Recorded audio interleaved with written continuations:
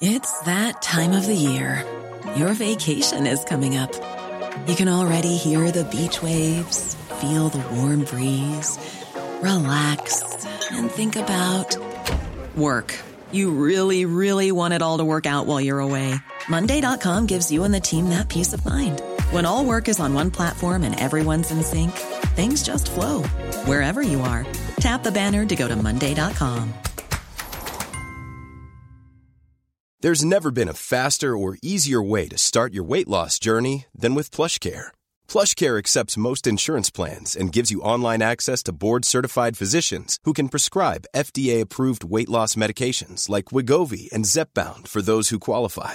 Take charge of your health and speak with a board-certified physician about a weight loss plan that's right for you. Get started today at plushcare.com/weight loss. That's plushcare.com/weight loss. plushcare.com/weight loss. This is the Cork Today replay on C103. As we welcome you along to the programme, John Paul taking your calls this morning at 0818 103 103. If there's anything you want to share with us, you can also text or WhatsApp the programme to 086 103 103. And most of the papers today are picking up on the fact that state funding is now being sought to try to finance urgent security measures for all of our elected TDs and for all of our senators. The monies will be used to subsidise any steps that's needed to guarantee that the politicians are safe, and this is safety advice that they're taking from An Garda Síochána. Now obviously the move is directly related to the incident that happened last week, and this was when the farmer threw bags of cow manure at the junior minister Anne Rabbitte, and he also threw manure at the Fine Gael TD Kieran Cannon. It was a public meeting that was being held in County Galway. Some TDs, it seems, according to the papers today, already have panic buttons installed on their desks in their constituency offices, though the vast majority do not. There's a very small number, but they've already decided that they were feeling unsafe in their constituency office, so they put in panic buttons. So the new financial support will be extended to the protection of both the TDs' homes and also to their offices. And it seems there was an email sent out to all elected members yesterday, and in the email it says, arising from the security incident last week involving the two members of the Houses of the Oireachtas, An Garda Síochána have been in contact to say that as per the advice given at security briefings for members last year, if any member requires guidance on security, he or she should liaise with their local crime prevention officer. The local crime prevention officer can arrange to have security reviews conducted at members' residence and offices, and can then provide security and crime prevention advice, and they can do that on a one-to-one basis. And the email then attached a document from the National Crime Prevention Office entitled Personal Security Advice for Elected Officials. With the Irish Independent, they have seen the advice. They were saying there's a special section on security at constituency clinics and constituency offices, which of course are held by all TDs.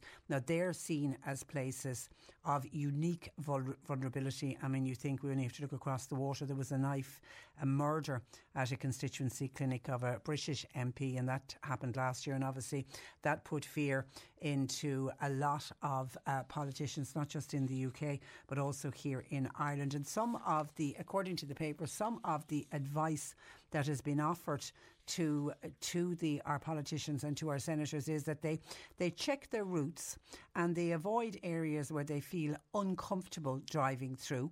They avoid empty carriages when using public transport. And listen to this one, they've been told to wear comfortable shoes in order to be able to move quickly. So I suppose saying to the ladies, have good shoes on you that you can run in case you need to get away from a situation. They're advised to avoid leaving or returning home at exactly the same time every day, and also avoid walking the same routes, parking in the same spots, and holding clinics and meetings in the same place every week, and to be streetwise. Now the holding of the clinics is one that I could foresee.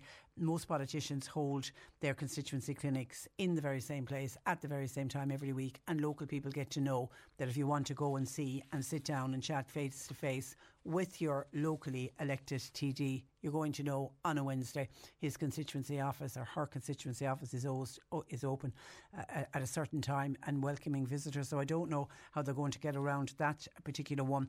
But when you look at this and when you think about it, and particularly a lot of fear last week with what happened with the bag of cow manure being flung at the junior minister and the TD. And, at the time there was a lot of talk about, are we getting to the stage where our public representatives will not be so easily available to the general public? It's one of those unique things that we have in this country that you don't see in other countries. It isn't as easy in other countries to be actually able to get to sit across a desk and eyeball and, put your concerns, put your worries, seek advice from your local public representative. And we've always had that very easy availability of our elected TDs and our elected councillors, for example.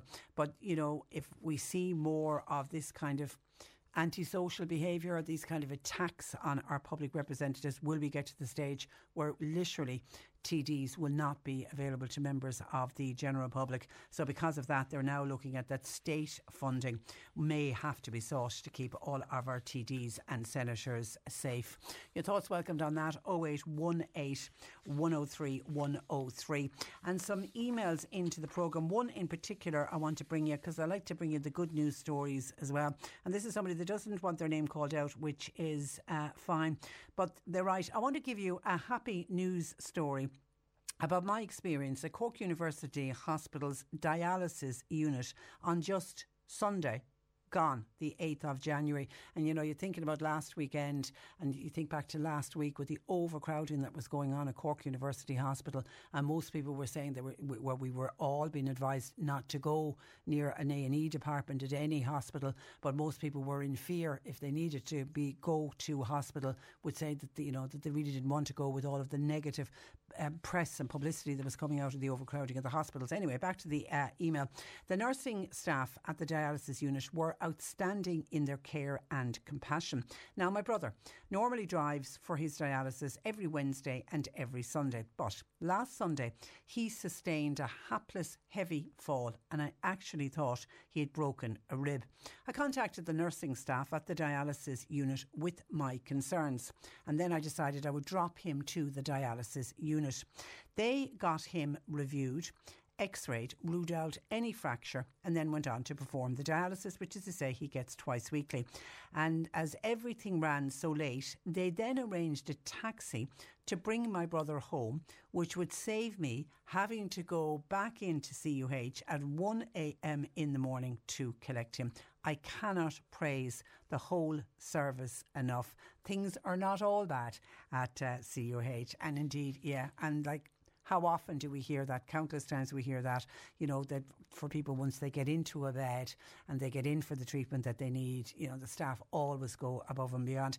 And in fairness, I think even when people have been critical and criticising the accident and emergency department, be it the one at the Cork University Hospital, be it the one at University Hospital in Limerick, or indeed anywhere else around the country, everyone always prefaced their comments by saying that the nursing staff and the doctors that are on duty are all doing their very, very best, but they are just so stretched and so overworked and so overburdened. But everybody says once you can get into the system that the care and the treatment is, generally speaking, above and beyond. So I'm not in any way surprised to hear about the caring staff at that dialysis unit at CUH, who of course get to know their patients so well. I mean, if you're going in every single week, twice a week, you're meeting up with the same nurses, you'll get to know people extremely well, because you're up there on dialysis, you're up there for a number of hours, and don't you know the chat and the banter that goes on as well. But I thought that was very compassionate of them. They could easily have said to your brother, well, ring your sister now and let her come and collect you, but instead they organised a taxi to get them home. So to everybody at the dialysis unit at CUH, well done. And while we talk of dialysis, let us remember the only way that this sister's brother can get off dialysis, I don't know if he's on a transplant an organ transplant list, but maybe he is. Don't forget to carry your organ donor card. But the HSC advising people to avoid the accident and emergency departments and to seek support instead from the likes of your GP, your community pharmacist or your minor injury units. It came as a great shock to many to hear that the Bantry Minor Injury Unit was going to have to close yesterday due to a lack of staff. Fianna Fáil Dáil Deputy Christopher O'Sullivan described the situation in Bantry Hospital as utter madness, and he joins me this morning. Good morning to you, Christopher.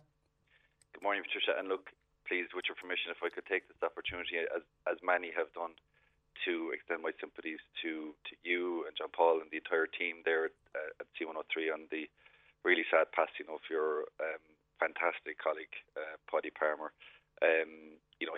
He was much loved right throughout the county, and I think part of that is that Monday supplement that you would do on your show. I remember driving when I was a councillor. We'd be driving up to county council meetings on a Monday, and let's just put it this way, Patricia, you wouldn't always be necessarily looking forward to it as much as you might think. So you'd be driving up and Paddy would come on with his weekly sports slot with yourself, and it would just bring a smile to so many. You'd be covering, tennis, golf, rugby, soccer, and of course his beloved GA.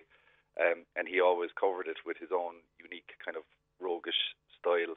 And I used to particularly love his GA coverage when he would always find some anecdote or story about the individual who kicked the winning point or the captain, and you just find yourself, your mood would change, and all of a sudden you'd be looking forward to that council meeting because Paddy would have put a smile on so many faces. Yeah, so I just wanted to take this opportunity thank you. He extend somebody to yourself and to all the listeners out there, and of course to his family as well. Yeah, they're the ones who are really feeling the pain. Yeah, he had a really unique talent, and as so many people said yesterday, his likes unfortunately we'll never see again for sure. He was a great guy, great guy.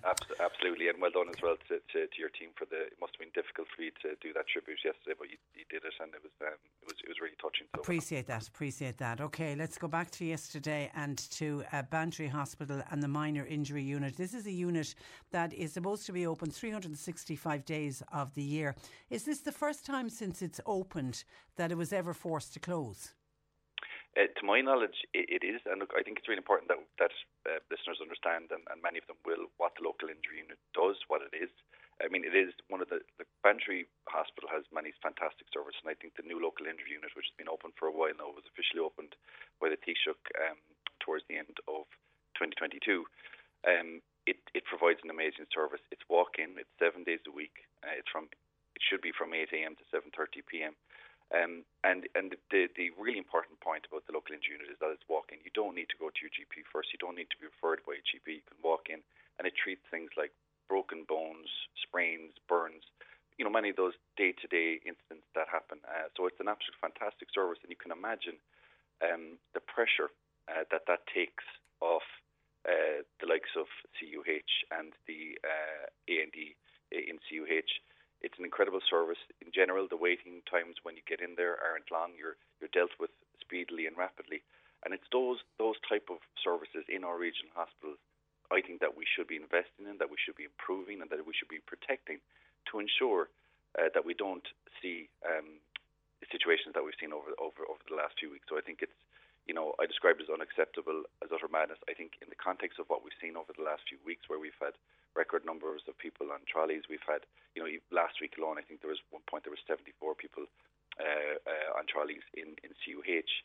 In that context, it is crazy to think that in Bantry, in one of our most fantastic hospitals, that you have a situation where the local injury unit is closed, even if it's for a day. Delighted to hear that it is back open and running today, but yesterday you can imagine the pressure that would have taken off the likes of CUH and the A&E there. So the HSC need to be held accountable for this, and they need to ensure that this type of situation doesn't arise again. Now, I know last week Bantry Hospital suspended visits, and that was due to an infectious outbreak. Can we assume that some of the staff were out sick and that added to problems yesterday? Look, my understanding is that in order to operate the local injury unit, you need 3 doctors of registrar level. According to management, as I've always found, whenever there's an issue at Bantry, whether it was the closure of the MAU in 2021, that was temporarily closed. Remember, we covered that on your show as well. or this local injury unit closer management have always been fantastic. If you pick up the phone, if you ask them the questions, they're always very forthcoming. And what they've told me is that in order to run the LIU, you need 3 doctors at register level. In this instance, they don't need 2 available. Obviously, they wouldn't comment on why one of the doctors wasn't available, and I think that's fair enough. It could have been for personal reasons, it could have been for health reasons, whatever, we can speculate. But the point is that, I've always said this, and of course, Patricia, as a government TD, there has to be some level of accountability with me, with the minister, with government. We can't shirk that, we can't run away from that. But in the context of a budget for the HSE, where we see in 2019 the HSE had a budget of 16 million. That's increased 23 million under this current government. There has to be accountability within management of the HSE, within senior management, to ensure that management and staff of fantastic hospitals like Bantry have the resources available to them to recruit and to put in place measures that if someone is sick, if someone is out for personal reasons or whatever reason that is, that the service remains top class, it remains open, and it remains open to the public. And that there's a plan B. I mean, you very much are not pointing the finger of blame at the management at Bantry Hospital. I mean, is it to the HSE? Is that where you're pointing the finger of blame for this happening yesterday? It is, and I can hear your listeners shouting at the radio saying, "But Christopher, you're government TD," and I absolutely accept that, and we can't shirk that, and there has to be oversight from government as well. But those figures that I mentioned are startling, from 16 billion to 23 billion from 2019 to 2023. We need to start seeing value for money in that. We need to start seeing the likes of the local injury unit, the medical assessment unit at Bantry being shored up. I would have concerns about the medical assessment unit in Bantry because it's such an important service. Again, it stops people being brought up to CUH. Sorry, that wasn't affected yesterday, was it? That wasn't affected opened, yesterday, which is really important. That service was available. That's a key service that was available, but that service is underpinned by the provision of an anaesthetist. The current anaesthetist there is near retirement, and I will scream and shout at the HSE to ensure that anaesthesiology cover is provided to make sure that service is backed up. And that's an issue that we've been talking about and flagging for quite some time. That anaesthetist is going to retire. And it's still not secured. It's still not pinned down. It's still not. We still haven't received the reassurances, and we haven't recruited, Patricia. We haven't recruited the anaesthetist that needs to be put in place to ensure that service is underpinned. But outside the AMAU. My phone, as you can imagine, over Christmas time was hopping with experiences that people had with sick children, sick elderly parents, where they didn't want to be presenting to A&E and CUH. They wanted to use those supplementary alternatives on the ground, but unfortunately, they're not resourced properly either. So they may have, for example, their first port of call would be their GP, but their GP would tell them that we can't take you until the middle of next week, for example, in one situation that I had. So their next port of call may be South Dock in the out of hours. I had one gentleman who rang me who said they were on to South Dock and waiting for their phone to be answered for up to 7 hours. So I can totally understand, and I understand Stephen Donnelly's message and the message from the HSE to that if you're not seriously ill, to not come to the A&E and not present to the A&E. But if those supplementary options aren't available to you, then I can completely understand why that gentleman was, for example, who had a sick child, was on the brink of putting that child into the back of the car and bringing them up to CUH. Eventually, the South Dock out of hours office answered the call, and that was avoided. The South Dock is swamped at the moment, Christopher. I mean, absolutely swamped. They're swamped with people additional who can't get a GP, can't get registered with a GP. Their only option to access a GP service is to go with out of hours. That was never what the South Dock was set up to do. No, but I think what we've highlighted here in this conversation, and the fact that the South Dock is swamped, the fact that it's taking a week to get an appointment with your GP, even if you have a chest infection, and I know many people out there had perhaps elderly parents who had chest infection. It may not have been COVID. It may have been a chest infection that we know was going around this Christmas, and they were concerned. But they were being told by their GP, who they probably had a relationship with for decades, that we can't do it. We are swamped. And this comes back to accountability. It comes back to the HSE. When you consider again that massive budget of 23 billion, need to ensure that the general hospitals in regional areas are utilised better, and that the supplementary services like South Dock and GP are properly resourced. Okay. We've seen but just what's really important is... Can I just on one point, when you mentioned the General Hospital, I mean, a hospital similar to Bantry and to Mallow is Ennis Hospital. And we all saw the crisis that happened in Limerick University Hospital last week. And because of that, ambulances were once again being taken directly to Ennis instead of Limerick. Did we ever think that that would happen after all of the reconfiguration? I mean, in the event of a patient with non-life-threatening injury who is being transported by ambulance, do you think that protocol should be applied to Bantry Hospital, especially at this time of overcrowding in the city hospitals? Yeah, and you've taken the words right out of my mouth. I was absolutely overjoyed to see this pilot scheme in Ennis, this kind of change of philosophy from within the HSE, where again, people with non-life-threatening illnesses were being transferred to Ennis by ambulance. That's happening to a certain degree in Bantry with the medical assessment unit, where if there's a mild stroke or heart issues or issues like that they are brought to the medical assessment unit. But that certainly needs to happen to a greater scale.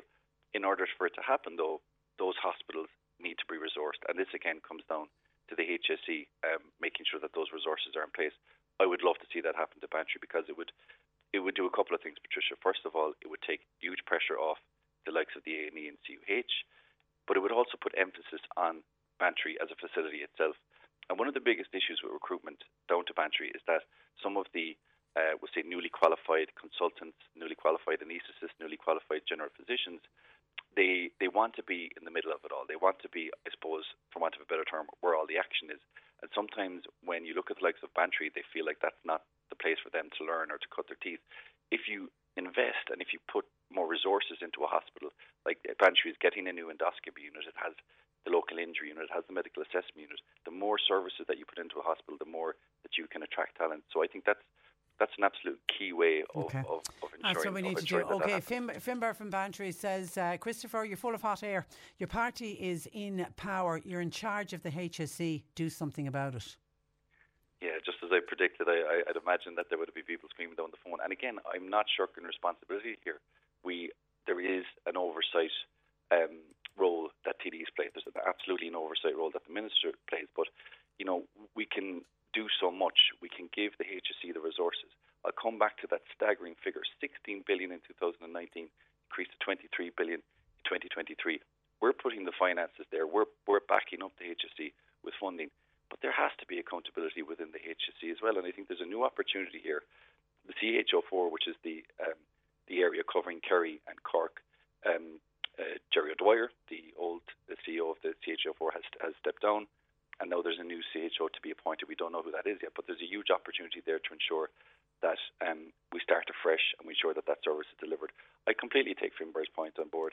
I'm not shirking responsibility here. There is, we are in government. We need to ensure that there's a systematic change, but that's exactly what needs to happen. Okay, but and I can see lots of people saying, accountability is the key word. Okay, and see a lot of people, whenever you mention the HSE, people say too many managers, too many people walking around with clipboards, too many chiefs and not enough Indians. I can see a lot of calls coming in on that. And Maura in Bantry says, how long has your radio station been talking about and telling HSE officials, including reps from the HSE, Department of Health and TDs, including former ministers of health, that closing the A&E department in Bantry and in Mallow and Aladi in Ennis was simply wrong. It would lead to a huge backlog in the city hospitals, which is exactly what was predicting is happening now.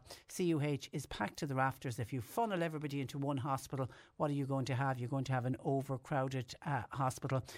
It was predicted, and people are dying over this type of carry on. That whole reconfiguration, does it all need to be looked at again, Christopher?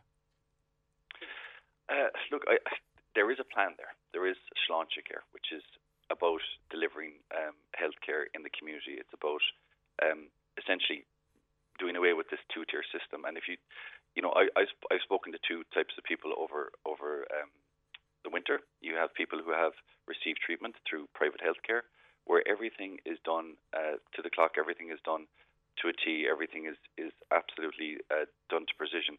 And then you have people who have had to experience public health care, where it's the complete opposite. So Sláinte Care is the big plan, but we need to ensure that it's implemented. But having said that, within the management, and you mentioned it there in your introduction, Patricia, when you're within the system, whether it's oncology, whether it's cardiology, when you're in there in the public sector, the care is fantastic. It's trying to get in there is the issue, and HSE management, and the HSE has been around long enough now. There needs to be accountability. There needs to be rewards if targets are achieved, but there also needs to be accountability, and there needs to be repercussions if targets are consistently missed. That's what we see in all other sectors. It needs to happen within the HSE as well. All right, we'll leave it there. Christopher, thank you for that, and thanks for joining us on the programme. Thank you, Patricia. Good morning to you. That is West Cork Fianna Fáil Dáil Deputy Christopher O'Sullivan. Speaking to the Corkman newspaper this week, a local councillor representing the Mid and North Cork areas said there are simply not enough outdoor workers to repair potholes that are unfortunately increasing in frequency on all of our roads. To chat more, I'm joined by that councillor, that's Fine Gael councillor Ted Lucy. Good morning to you, Ted. Good morning. You're welcome to the programme. And as soon as I mentioned that we were going to be discussing potholes on the programme, I can see John Paul has been inundated with calls from all over the county, from people identifying roads that they say have particularly become bad in the last few days because of heavy rain that we've been experiencing in the last week or so. In your own area of Macroom, what sort of decline have you seen in outdoor staff? I've seen over the years, I suppose going back in the town council time, maybe 12, 14 years ago, in the town itself, we'd 7 or 8 people, or council workers within the town itself in the urban. Now there's 1 full-time and 1 temporary. And how far I know it is a municipal district now, but at the same time. Sorry, your phone is breaking up slightly. If you could just move slightly. I just want to recap on those figures because I think they're important to mention. Okay. So 12, 14 years ago, about 7 or 8 just for the town of Macroom. Yeah, for the urban council that time. Oh, it was the urban council. And you're saying that number now is down to 1 full-time and 1 part-time? Correct, yeah. No, that time there was water and you'd always have a captain from town in the council. But everyone was running to get their own jobs that time. But since I suppose the town council went, it has been wide broadened out in the municipal district, and workers have spread out. I'm not saying the work isn't being done in town, but it's well behind. And there's no one's fault in the office. It's obviously management or whoever in charge. But coming to the potholes and things like that's because of lack of soldiers on the ground, and they want to do the work with health and safety and other issues. It's just impossible for them to get ahead of what they have. Our potholes are in front of them at the moment, but they will. But it's the time of the year, I suppose, at the moment, because it isn't helping. And those figures for lack of outdoor staff or less outdoor staff, I take it that's replicated right across the county. It's not just that you and Macroom are unlucky. No, it is. But Macroom Municipal District is one of the lowest. Is it? For workers, yeah, one of the lowest. No, the lads are fantastic, but we are one of the lowest, and there's potholes even in the town itself. The wear and tear, it's part of the town you couldn't walk because there's water blowing down, outside the footpath, and it's after corroding away, and it's kind of a channel that's holding water, and you get drowned, And as councillors, are you constantly hearing from constituents who are complaining about potholes, Ted? Hugely, and I don't blame them, because maybe in more remote areas, there's potholes coming every road, and they come there as well, and they're the ones that are probably slower to get to, and they're frustrated. And I know they're 3-4 weeks behind filling potholes because of, I suppose, being short of staff. People are sick, there's a bad flu and COVID going around and everything, have a knock on in this, and they're 3 or 4 weeks behind. Now they're getting there, but I would think there's another 2 weeks left, in my opinion, before they get up to 8 net, and that's the end weather as well. Yeah, and in the meantime, we've got this wet weather that isn't helping. If you've got a small pothole, it can become a very large pothole very quickly. Are people, applying to the council for compensation to cover the cost of damage they done to their tyres or damage done to their vehicles? Are you hearing much of that? Yeah, certainly are. Look, there's a forum there, there's a section inside that you deal with that. My advice to anyone that do go into a bad pothole or break anything is get a photograph taken of it straight away, because that'll give you the time and everything. Bit of performance into And apply for the compensation. Yeah, And we all have cameras on our phones, so it's easy. Yeah. It was probably much more difficult years ago. And I mentioned earlier when I was teeing up that you were coming on the programme, Ted, locals will know exactly where the potholes are.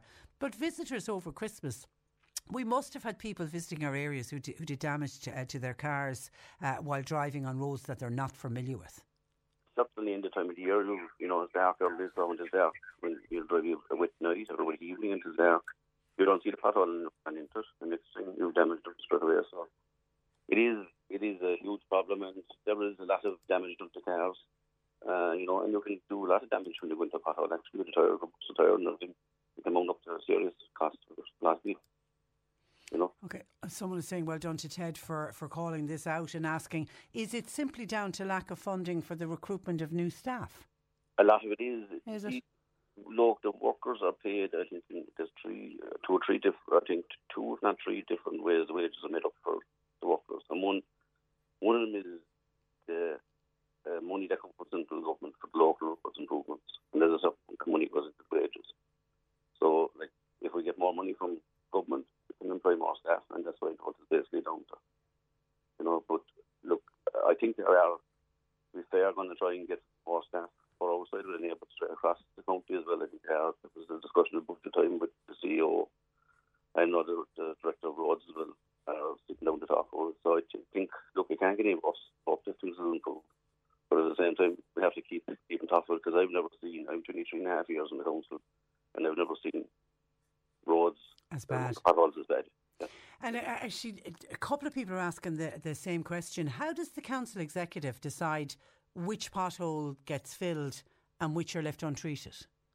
Well, here in Macroom, I know they've in the office hours in their Thursday, Friday. They have a list made, and they're doing it down, where the phone calls are coming in. They're obviously not going to go out and fill one pothole if there's, 15 kilometres away and go back again tomorrow and fill one. They're trying to put a programme together.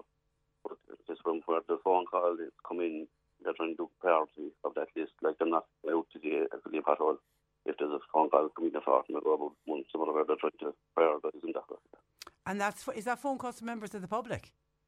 Yes, phone calls to the public and ourselves as well, and anyone that knows where there's potholes, ring the office. So it is worth making the council executive aware of where a particularly bad pothole is. It could be, or contact ourselves as local councillors, but at the same time, if there's a very, very bad pothole, and there's, and it can be proved that they'll obviously address that probably faster than what they'll address maybe half dozen or 9 or 10 very small potholes, but at the same time, they're trying to do it in the way that it's coming in. Not, I had someone the other day announced they said they found in a month ago, and there's potholes there, but to be fair, they were filled on Thursday. Yeah, but waiting a month is just savage, yeah. But you see, with Christmas in between, I know. You've holidays and everything, and you're right. You have people out sick, and then if you have less staff to start with, and the staff, to be fair now, there's a lot of stuff up in social media about stuff, and the staff are fed up with that too, because they are doing their level best. They're doing things. It's not their fault. It's not their fault. The man on the ground with the shovel, it certainly isn't their fault. All right, Ted. Listen, thank you for highlighting this, and thanks for joining us on the programme. Good morning to you. That is Macroom-based councillor Ted Lucey. You're listening to Cork Today on replay. Phone and text lines are currently closed. As soon as we mention potholes, inevitably the phones light up. Text message machine nearly blows up with people who all want to call out and identify roads in their area where there are particularly bad potholes. And this morning, bulk of the calls coming, I have to say, from the West Cork area. A lot of calls around Bandon, Dunmanway and Clonakilty saying that in recent days, due to heavy rain, a lot of potholes have appeared on roads in those areas. And in Mill Street then was on when we were discussing with Ted Lucey, one of the reasons for it is down to the fact that we don't have as many outdoor staff as we had. Even just, he was talking about, was it 10, 14 years ago? It's not that long ago that we had much more outdoor staff employed by the council than we have today. And Anne is pondering on what Ted said this morning and said, why are the council not able to employ outdoor staff? Is it that they can't find the workers? No, it seems to be down to funding. When I asked Ted that, he said it's down to funding. So if it is down to funding, Anne is scratching her head. She said, how come in a time where we less money in this country, we seem to have more outdoor council staff to do all of that necessary work? And now we're at a situation where we are awash with money in this country. We only spoke about the Exchequer figures for last year. We only mentioned those last week on the programme. And, you know, was it 5 billion extra has been put away over and above what they were expecting to get. So we're awash with money. We're spoken about that we are a wealthy country. So we have more money in central government, in the Exchequer funds, than we ever had before.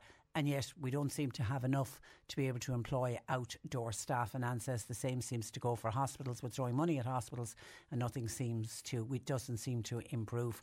Hi Patricia, you spoke, this is from Anne, you spoke about potholes on the Cork-Macroom Road. It was about 3 weeks ago. Anne remembers me speaking about it on the programme. Can I let you know that they still haven't been fixed? I travel on that particular road every day, so I know exactly where the potholes are and I'm able to avoid them. There were also potholes out the Macroom Mill Street Road, but they thankfully were fixed last week. And I'm wondering, are they the ones that Ted spoke about? But they were there for about a month, but he said that they had just been filled in. And Anne wants to thank the workers who fixed the potholes on the Macroom Mill Street Road, because somebody do something about the Cork-Macroom Road, particularly bad with potholes. And that's you make a point, Anne, that I raised when I was speaking with Councillor Ted Lucy, that when you know an area and you know where the potholes are, you are able to avoid it. But you can't help but have sympathy for somebody who's coming new to an area and not aware that it's a very potholed road they're going to end up travelling on, and that's how damage is done to tyres and damage is done to vehicles.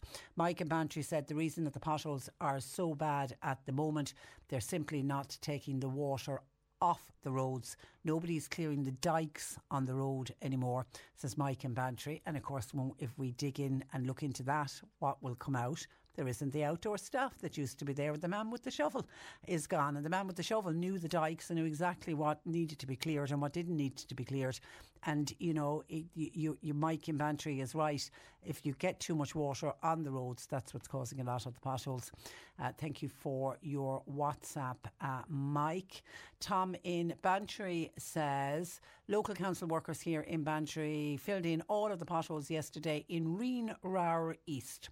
There's only a small team of them, so can I say publicly well done to each and every one of them. And yesterday's weather conditions wasn't great for outdoor staff for sure, so well done to that team fixing the potholes there in the Bantry area. And Martin in Fermoy comes in praise of councillors. He says about TDs and councillors, I think that they're doing the very best that they can. I would publicly like you to thank Councillor Noel McCarthy in Fermoy for all of his help, particularly help that I received a few weeks ago. He was outstanding.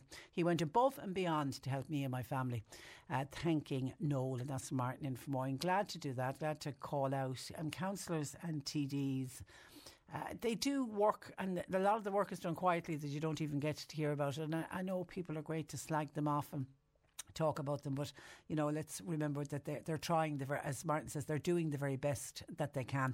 Thank you for that, Martin. But then when I mentioned security and the fact that the Department of Public Expenditure is confirming that they're considering whether to fund extra security for TDs and senators, and this is a direct result of the incident that happened to the Fianna Fáil Junior Minister Anne Rabbitte and the Fine Gael TD Kieran Cannon at that public meeting in Gort in Galway, where they had manure thrown at them.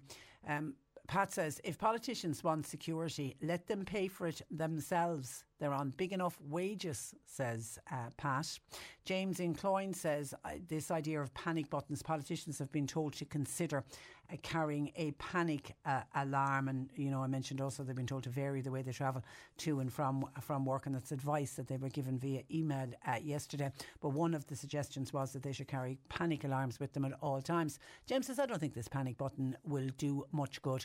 People will still fire and throw items at public meetings. If they have the will to do it, they will do it. He says beforehand, locals need to make sure that there is security at any public meetings, or else TDs themselves need to provide their own security when they attend these meetings. But James, is that what we're getting to? That we're going to have this ring of steel around all of our politicians? Anyway, James wonders why that man who threw the manure at Anne Rabbitte and Kieran Cannon, why wasn't he asked what he was doing, and if there was security at the meeting, why wasn't he removed? Well, I know he had been holding the mic. You know, it was a public meeting, so he had been having a bit of a rant to the politicians and to the others who were present. He didn't leave the meeting after throwing the manure. He remained. It didn't sound to me like there was any security there. So James reckons that's what needs to happen at all public meetings. There has to be some kind of security. And he said over the years he's been at meetings. One in particular he remembers was to do with wind farms. He said that meeting got very, very heated. Now, thankfully, nothing happened. But he says he has attended meetings where things can get very, very heated. And it was a biomass plant, wasn't it? Was what that public meeting was about in County Galway. So yeah, anything on an environmental nature or anything that's going to be built in an area that people don't like, it can get very heated indeed. I will agree with you on that, James. So James reckons public meetings, people organising public meetings, we're going to have to start looking at security. Denny in Skibbereen says, I think everyone in the public limelight today should have some kind of security. He said he wouldn't be the biggest fan of our elected public representatives, but he said I certainly wouldn't be going out and attacking anyone. But I feel because of the likes of social media, people in society seem to be coming and getting more angry, and they feel like that they can do what they want to another person, even if at the time they don't think it's going to cause any harm. So yes, security now needs to be provided. But I'm wondering, Dinny in Skibbereen, are you thinking that the state should fund that security in order to protect our TDs and senators? You don't state that in your comment. And Joe in Kilmallock says, I agree with somebody who texted you earlier, Patricia, that gentleman Pat. The TDs and senators get big enough wages so they should be paying for their own security. Why should we, the taxpayers, have to fund it instead? 0818 103 103. We were talking about the HSE, and in particular we were talking about the local injuries unit that unfortunately for the first time ever had to close in Bantry yesterday. And it simply was they needed 3 doctors on duty and there was only 2 available, and it wouldn't be safe to have opened with just the 2. So because of that, it closed for the day. And I don't know, I've no details of how many people in West Cork had a need for the local injury clinic yesterday, and what did they do instead? I know the advice from the HSE when they were announcing that it wasn't going to open yesterday. I mean, they announced it over the weekend, so they gave people notice. It was for them to travel either to another local injuries unit, which would have been the one in Mallow, which is a fair old drive from West Cork, or else to go into the city to those local injury units in the city, or to use one of the A&E departments. So I don't know how many people directly got affected by the closure yesterday, but good to know that it is back up and running if, God forbid, you're in West Cork today and you require a minor injury that can be looked after at Bantry General Hospital. Please head there because they're open now as we speak. Now, and when I was speaking with Christopher O'Sullivan, he was talking about the amount of money that has gone into the HSE over the last number of years. It's huge, the amount of money that gets put into the HSE, and every time there's a problem in the HSE, that's what the Department of Finance and the Exchequer seems to do. We'll throw another mob of load of cash at them, another big bucket of cash gets sent, and yet we come back certainly this time of year, every single January we talk about a trolley crisis. Now, hands up, nothing like we're having this year, but funding never seems to be the issue. And somebody is agreeing with that point, said they've been throwing money at the HSE, they've been throwing it like confetti at a wedding, and guess what? Nothing changes. At times they only seem to get worse.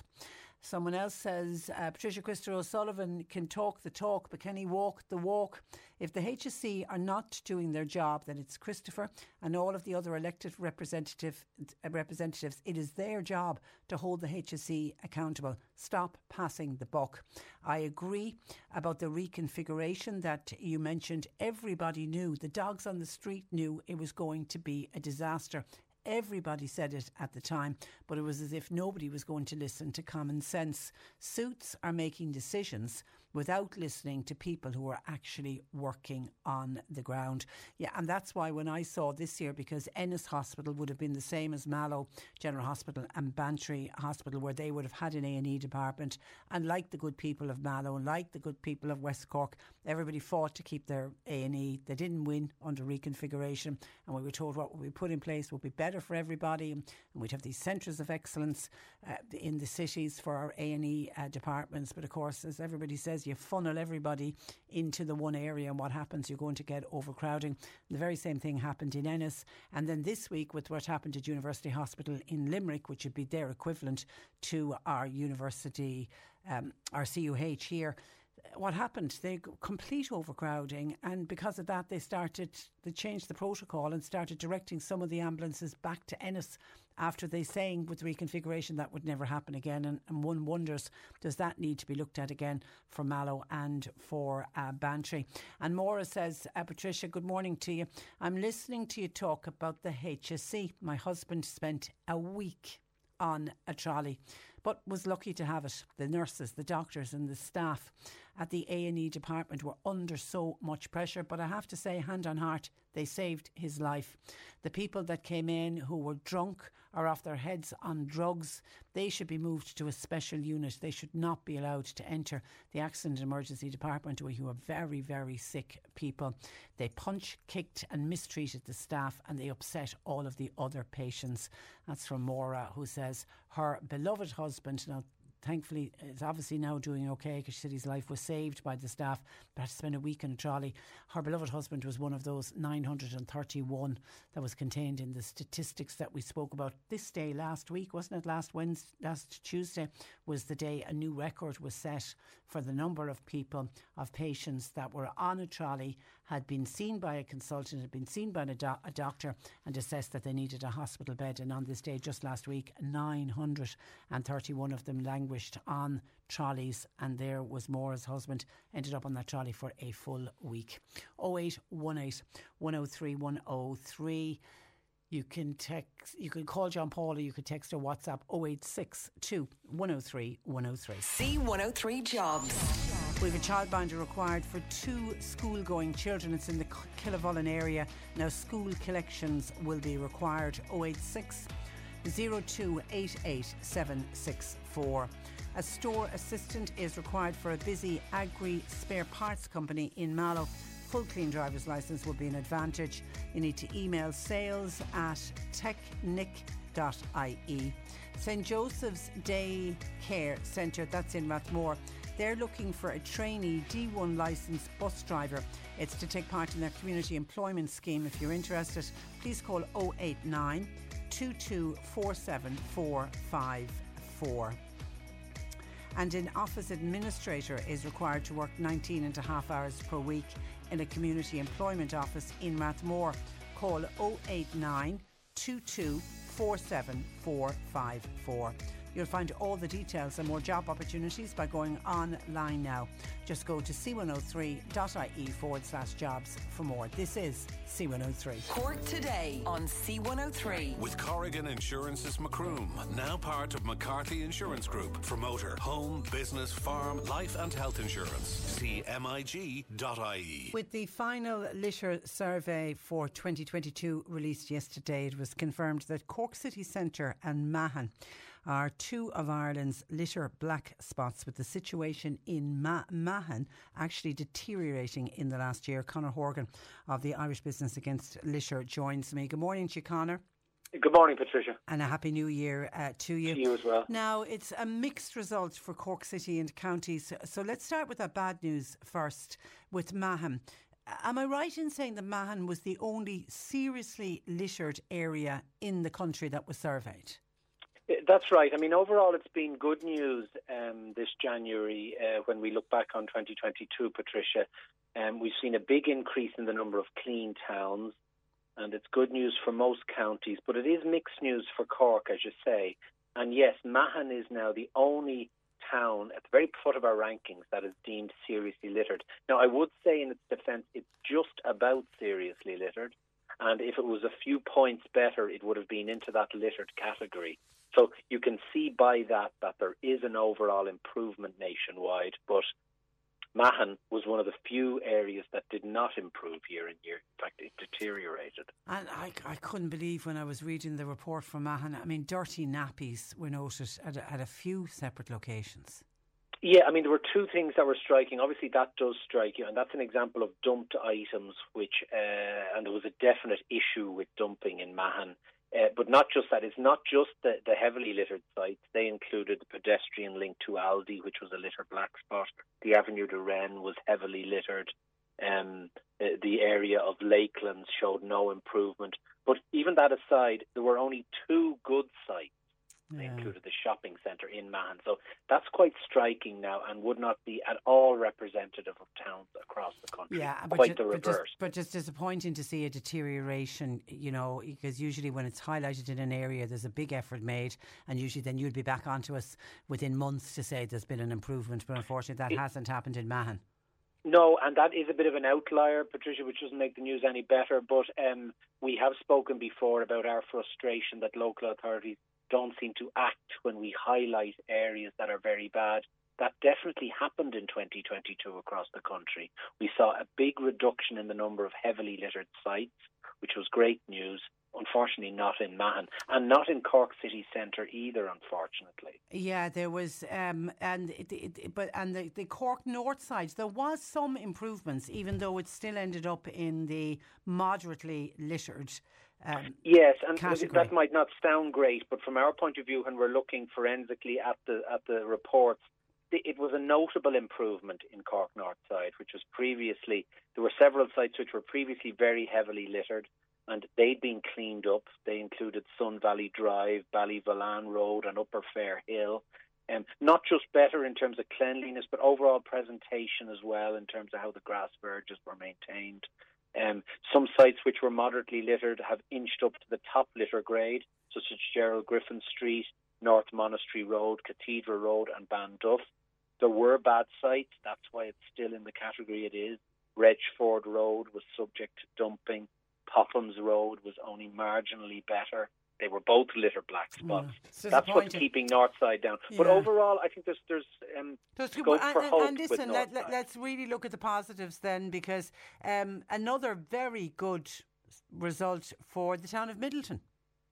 Midleton again, and obviously, when Midleton we're talking about a town as opposed to a city area, that makes a difference. As we know, it's city areas that dominate the bottom half of our table. But Midleton achieved a top 10 showing, so that was excellent, and it can count itself among the cleanest towns in the country, all the better in that it was moderately littered last time out, so it has improved significantly. 7 of the 10 sites surveyed got the top litter grade.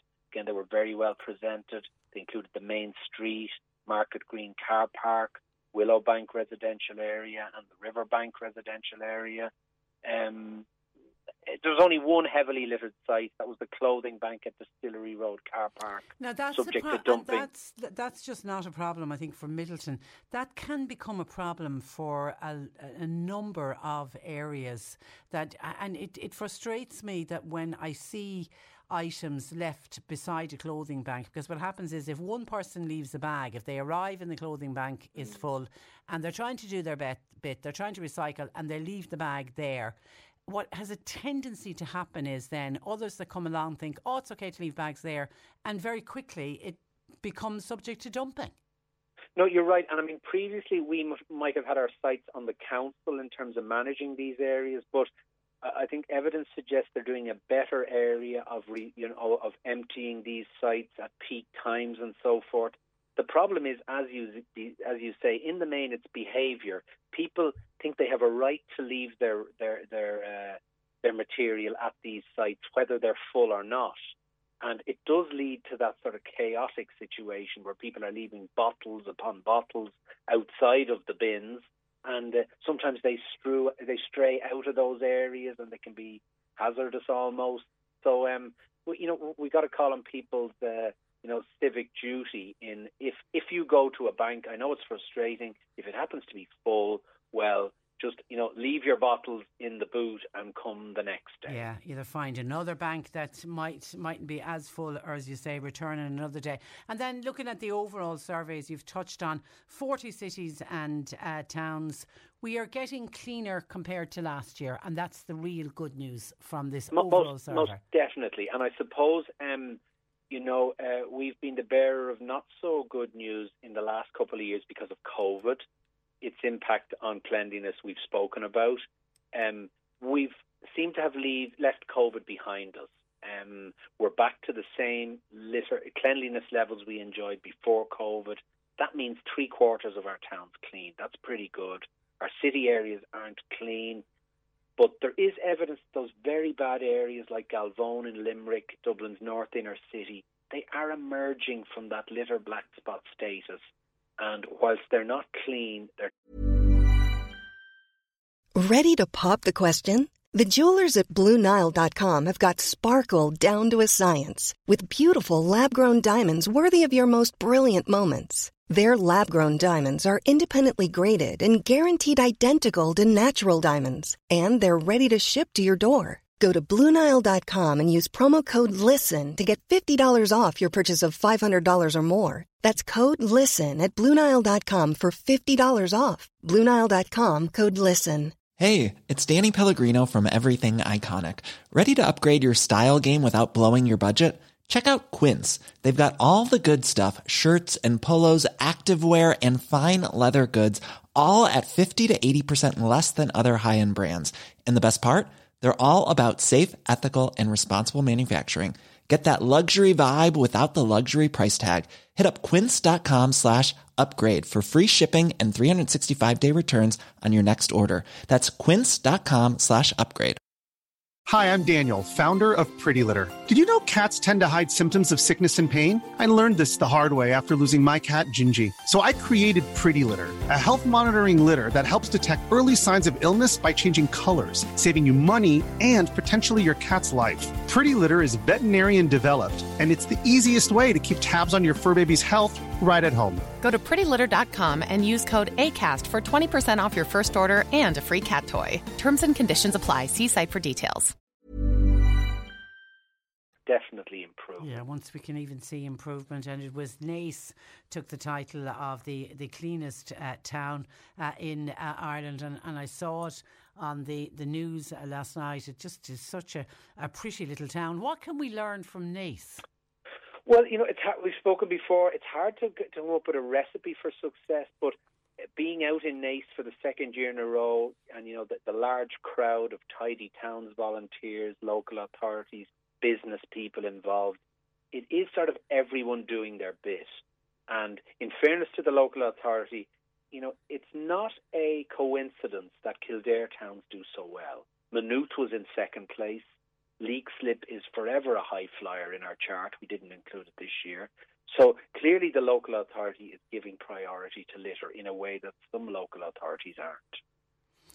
Lorraine says she's involved with litter picking in their area, sick to the teeth of collecting cans and bottles that could so easily be recycled. Why do people insist on just dumping them out car windows? We're getting a deposit return scheme, aren't we? But when is that going to be introduced? That's going to be introduced, I hear, as early as next month. Now, I'm surprised there hasn't been more of a brouhaha over it, because it's going to be quite a change that we welcome. I'm familiar with that situation from having lived in Germany for a few months last year. And, if it works, it will rid our streets of one of the most common forms of litter we encounter, plastic bottles and cans. And, it has to be, the deposit paid has to be at a level that it actually assigns a value to that bottle, where you wouldn't dream of not returning that bottle or can. Yeah, it's an inconvenience for people, but it's not a huge inconvenience. You're going to do your weekly shop. You just bring along your used cans and bottles in a bag with you. Well, I know there's an Aldi store near where I live, and they introduced a trial. They did it for Bernardo's or something for a number of months during the year. So I just got into the habit. We had a bag at home, and everybody knew that's the bag for the recycling of the cans and the plastic bottles. And like that, once a week, when I was popping into Aldi to do a bit of shopping, picked up this bag, brought it with me, and it was the easiest thing to do. I mean, it really is. It was a very easy habit to get into. It is. I think it's just important that the machines be plentiful, so that you don't face a queue both at the start of your shop in giving back your bottles, as well as at the end of your shop when you're going to the till for you. So that, I think we have to make it as seamless as possible for people, because they will get into the routine. And there's, I think of all the sites we surveyed, and that's over 500. plastic bottles and cans were in almost a third of those sites. So if they're cleaned up, that's going to make a big difference. Yeah. So I see this as really a great sign of hope for next year, that we're going to be rid of all these materials. Now, maybe I'm naive, but if a can is worth 40 cents or something, people or will 30 start cents, recycling them. They will. They or certainly pick them will. up even. They will, yeah. Martina wants to know, are cigarette butts still an issue? Well, of course they are. We see them often on streets that are otherwise pristine. You'll see cigarette butts. Talking to the Tidy Towns volunteers yesterday in Naas, it's clear they're more difficult to pick up. You spend a lot of time on a street if you're going to clear up every cigarette butt, whereas, you could do quite a quick clean-up of other items. So they do tend to stay on the pavement, and of course they enter our drains and cause plastic pollution in our seas and so forth. Again, there's change afoot there that under EU legislation, cigarette manufacturers are having to help finance the clean-up of these items. And our government has announced that will be the case in Dublin, I think, at least, perhaps elsewhere. But that's not saying there'll be supplementary cleaning. So if it's the case that it just saves the Exchequer money, well, it's welcome, but it's not a big enough change. So, someone else there's debate over whether you have recycle facilities for cigarettes at or even disposal facilities at every corner for cigarettes.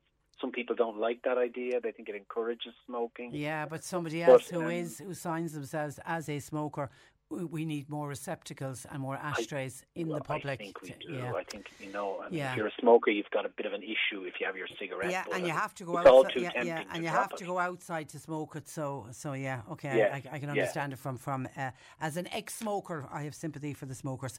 Okay, and just I'm glad to hear you mention the volunteers of the Tidy Towns. They really are unsung heroes, aren't they, right around the country? Well, it wasn't our intention that our surveys would prove a platform for the great work of the Tidy Towns, but that is the case. You can't get away from their work. And, I've been asked lots of questions. Should it not be the council that does a lot of this work? And is it the Tidy Town that shoulders much of the responsibility? I think in lots of towns it is. I think the Tidy Towns are the people who do the work on the ground. But it's a great asset we have, and we just need to applaud them more, I think. And, let's hope the Tidy Towns initiative continues apace for many years. We're happy to do our bit in shining a light on the great work they do, because without them, heaven forbid what the place would look like. Yeah, I'm constantly saying that, because we were only speaking earlier about how there's lack of outdoor staff at the council, so they're already under pressure. Where would we be without our Tidy Towns? Listen, Conor, it's always a pleasure to speak to you. Thank you for that. Thank you, Patricia. And thanks for joining us. That is Conor Horgan, who joins us from IBO, the Irish Business Against Litter. Now, next Sunday, the 15th of January, is going to be a very exciting day in Courtmacsherry with the arrival of the new Shannon-class lifeboat. To talk about the significance of the new lifeboat, I'm delighted to be joined by Vincent O'Donovan, who is press officer at the Courtmacsherry RNLI Lifeboat Station. Good morning to you, Vincent. Good morning, Patricia. And you're very welcome. It's all systems go, and I imagine great excitement building for next weekend. But take me back, when did you last receive a new lifeboat at Courtmacsherry? Yes, Patricia, it was 1995. We received the last boat, which was the Frederick Story Coburn, a Trent-class boat.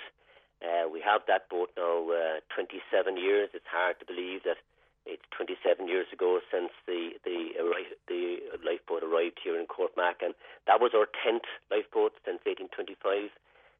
The replacement now, and every so often, the RNLI replaced their fleet after a period of about 25 years. So we're getting the most modern lifeboat in the RNLI fleet, the Shannon class. That's and brilliant. We're very proud of it and looking forward to Sunday immensely. I had to double read that figure that you issued. So this will only be the 11th lifeboat, yes. Bearing in mind that the first lifeboat was stationed in Courtmacsherry in 1825. That's right. It's incredible that it's only 11 lifeboats later. It is indeed. It certainly is. And that first boat, Courtmacsherry, along with Arklow, are the oldest lifeboat stations in Ireland. following the setting up of the Lifeboat Institution in 1824. And that boat, called the Plenty, was a purely rowing boat.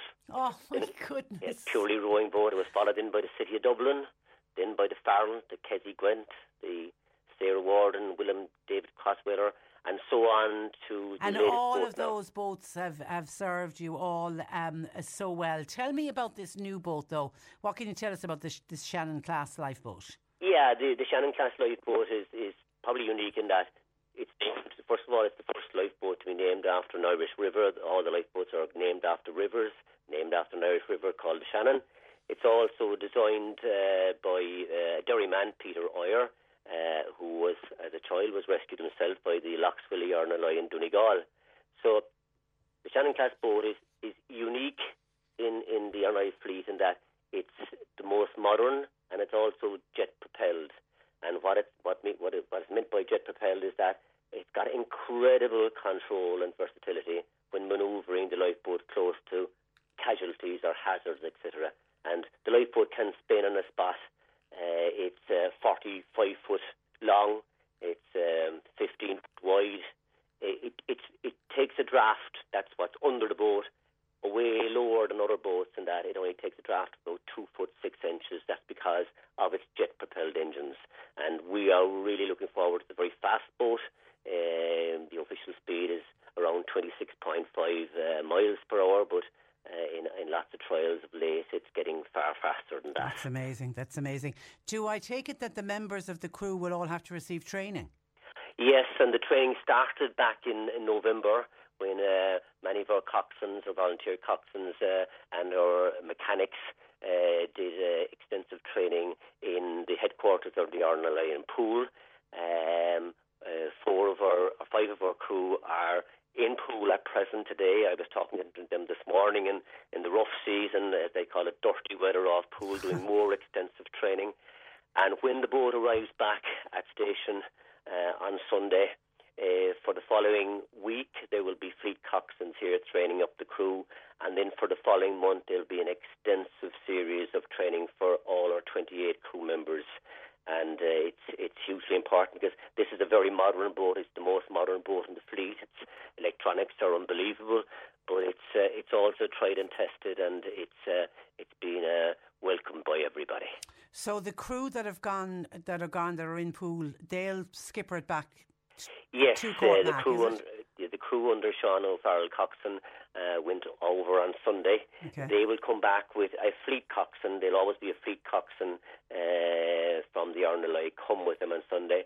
They'll leave Poole on Wednesday as part of their training. They'll go to Weymouth, which is the first stop. It's ironic because the donor of that lifeboat is from Weymouth. They'll come on to Newlyn, cross to Dunmore East, down to Crosshaven. And from the Sunday, they'll travel from Crosshaven back here to Cormac. Now, it's expected at about 1:45 on Sunday afternoon. What's the plan for next Sunday? Yeah, the plan is that the reason why we bring in at 1:45 is that the number of the boat is 13:45. 1:45, we'll arrive at the Wood Point.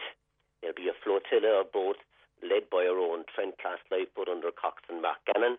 It'll also be led by a fleet of local fishing and pleasure boats, and there'll be a flotilla up the harbour at 1:45, arriving then at the pontoon. And there'll be a great viewing place from all the way out to the Point of the Wood, along the village in Cormac, or on the pier and near the pontoon. So it's a significant day. We fondly remember the last times the lifeboats arrived here, and I suppose these times, we fondly remember all the volunteers, and we've so much thanked the various coxswains and the mechanics and the crew of our station over the last century who welcomed boats here to Cormac, like Johnny Barry and Paddy Keown and Sammy Mearns and Brendan Madden. And of note here is that our last 2 retired coxswains, Damon O'Mahony and Dan O'Dwyer, they oversaw the move from the slower to the faster lifeboats, and both will be on the pier on Sunday to welcome Val Adams. And for Dermot, it'll be his 6th new lifeboat that he'll be welcoming to Courtmac. Incredible. That's incredible. It's incredible when you think there's only been 11 since the start of the lifeboat station there. And the official naming ceremony is not happening until later on in the year. Tell me about the naming ceremony and this very, very generous and gracious donor. Yeah, I suppose, look, most lifeboats are funded by donations and donors, and we are so proud in the village of Courtmac that a generous donation has been received by Val Adnams, who is an 85-year-old lady who lives now in Idaho in the USA. She grew up in Preston and Weymouth in the UK, and she was an avid sailor in Weymouth. And beside the sailing school in Weymouth was the lifeboat station. So she garnered a great interest in the lifeboat when they were called out. She remains a lifelong supporter of the RNLI, and she decided that she wanted to support a lifeboat. She was absolutely proud to support the Courtmacsherry lifeboat.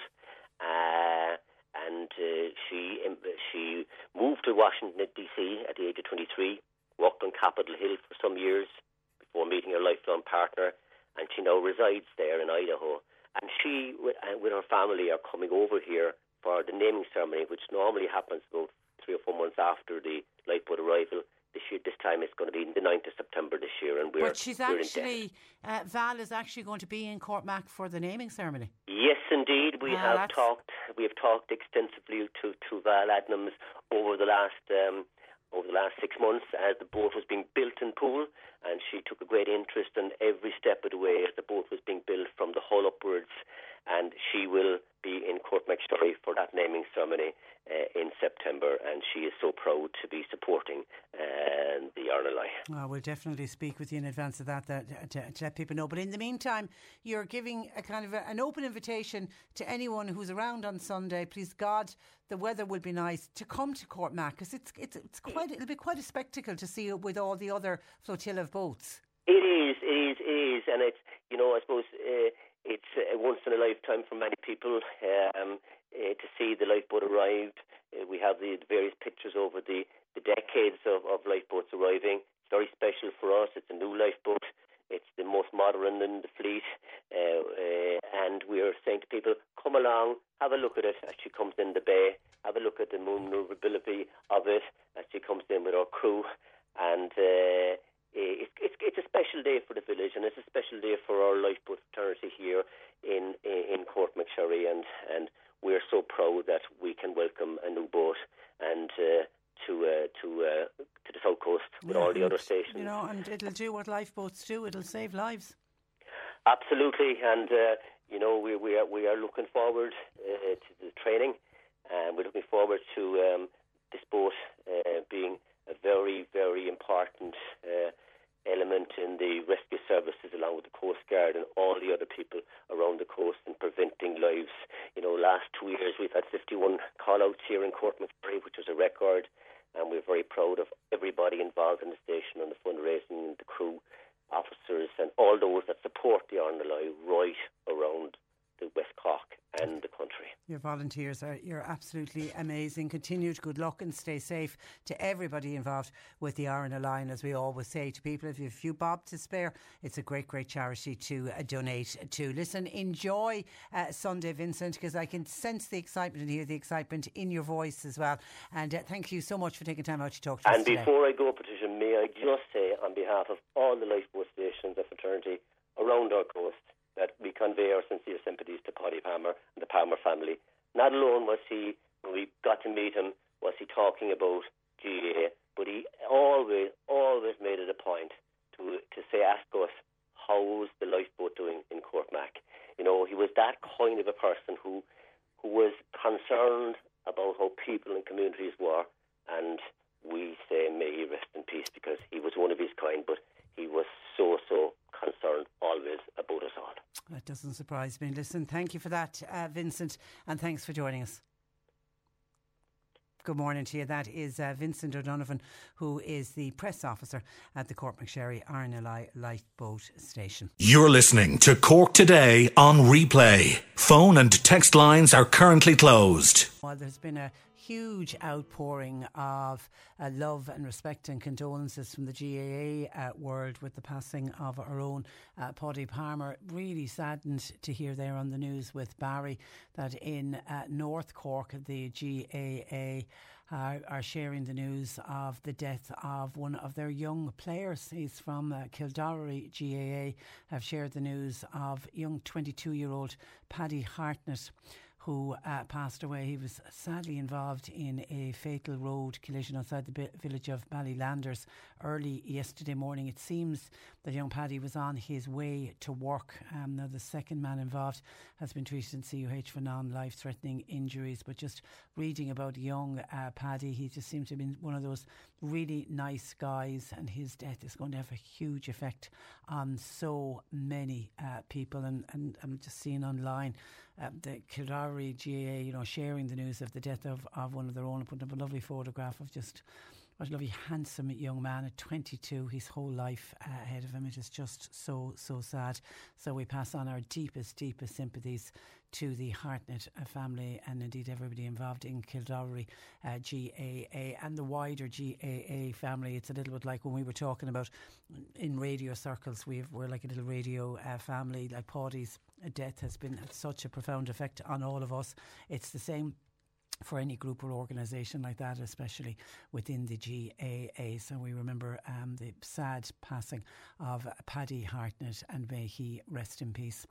0818 103 103. John Paul taking your calls. Some of your texts and commentary coming into the programme. We were speaking about the Irish Business Against Litter in the last hour, because their latest survey, well, it was the final survey for 2022, was out yesterday. Mixed bag for Cork, but overall, when you look at the overall, we are getting cleaner as a country, and long may that continue. And of course, whenever we talk about cleaning and getting rid of litter, I'm always the first one to blow the trumpet on behalf of the volunteers of the Tidy Towns, because where would we be without our Tidy Towns volunteers and committees? And somebody said, just heard Patricia and Conor Horgan of IBO talking about how the Tidy Towns groups have taken over many of the functions of the county councils.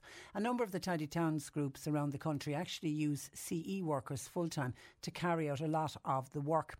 Perhaps the councils should consider employing more CE workers themselves. Well, we have a problem within the council that they just simply need to employ more staff. They say there's not enough money there to employ the numbers of staff they had in the past. But yet, as a number of listeners have pointed out, we've never had so much money in the Exchequer. The central government needs to cough up the funds to the local authorities to make sure that we have the workers and put the workers in place. Hi Patricia, Macroom Council Bridge in Kilkill, that's in bad need of repairs with years, particularly at the Grotto. Something needs to be done about that. Hi Patricia, listening to Christopher O'Sullivan earlier talking about what happened in Bantry Hospital. I'm sick of listening to all of the TDs over the years. They promise us the sun, moon and stars. Clearly none of them have personal experience of our hospitals like the rest of us, and never will. And they'll say that they're trying to do the very best, and many of them would have had experience in hospitals, but they're saying, his point on it was that as a member of government, they are giving billions of euro to the HSE, but for some reason we never seem to be able to get it right. And on politicians, and should the Exchequer fund extra security for TDs in light of some attacks that have happened on TDs and senators? And I was talking about advice that has been given to all the TDs. They seemingly got a special email yesterday outlining, that they need to check the routes and avoid, being in areas where they feel uncomfortable, and never avoid leaving and returning from home or their constituency office at the same time every day or every week. And one of the ones that really sort of caught my attention was the advice being given to all of our TDs is wear comfortable shoes in order that you're able to move quickly, so that if you need to run, you can run.